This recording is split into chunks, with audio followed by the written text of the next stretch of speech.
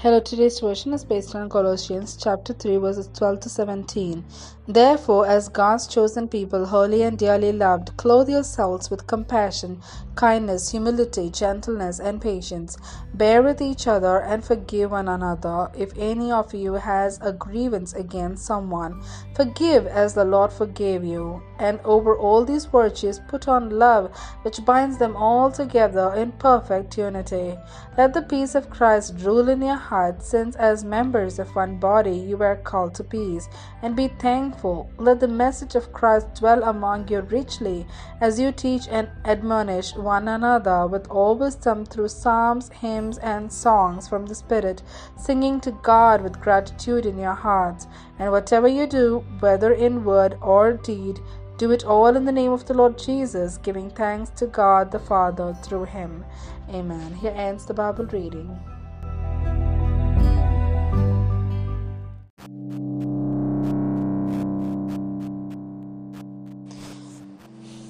Wardrobe 2. Lord, I know that a sinner lives in sin and loves it. A saint lapses into sin and loathes it.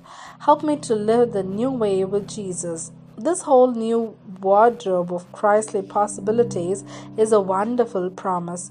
We can be clothed with qualities that resonate with the fruit of the Spirit. Look carefully at the list of 5 qualities that balance yesterday's 2 sets of 5. Nobody thought these were virtues in the pagan world, and they still do not today. No obvious human ambition is listed. Rather, there is a startling new way. Compassion heads the list, for it is a peculiarly Christian word of deep sensitivity and tenderness towards those who are suffering. Nobody has modeled this like Jesus did. It is accompanied by kindness, humility, gentleness, and patience. These Christly qualities radiate beauty and build relationships.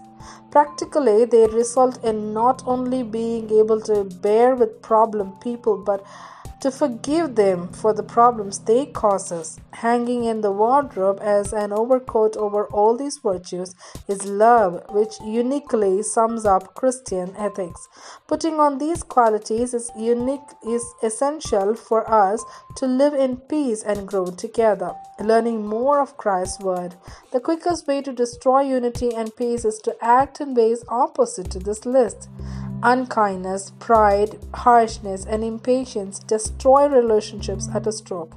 Interestingly, verse 16 mentions song as having a role in teaching us God's truths as well as enabling praise and thanksgiving. The 3 types of song that cannot easily be separated, but they testify to worship's variety and richness and our learning and gratitude within it. All this teaching about a daily choice of Jesus involves everything we think, say, and do. I believe that one of the tasks of a daily quiet time with the Lord involves choosing Christly clothes for the day ahead. Today's passage challenges us deeply. Will the people who meet us know that we have opened the Christly character wardrobe or not? Let's think about it. Amen.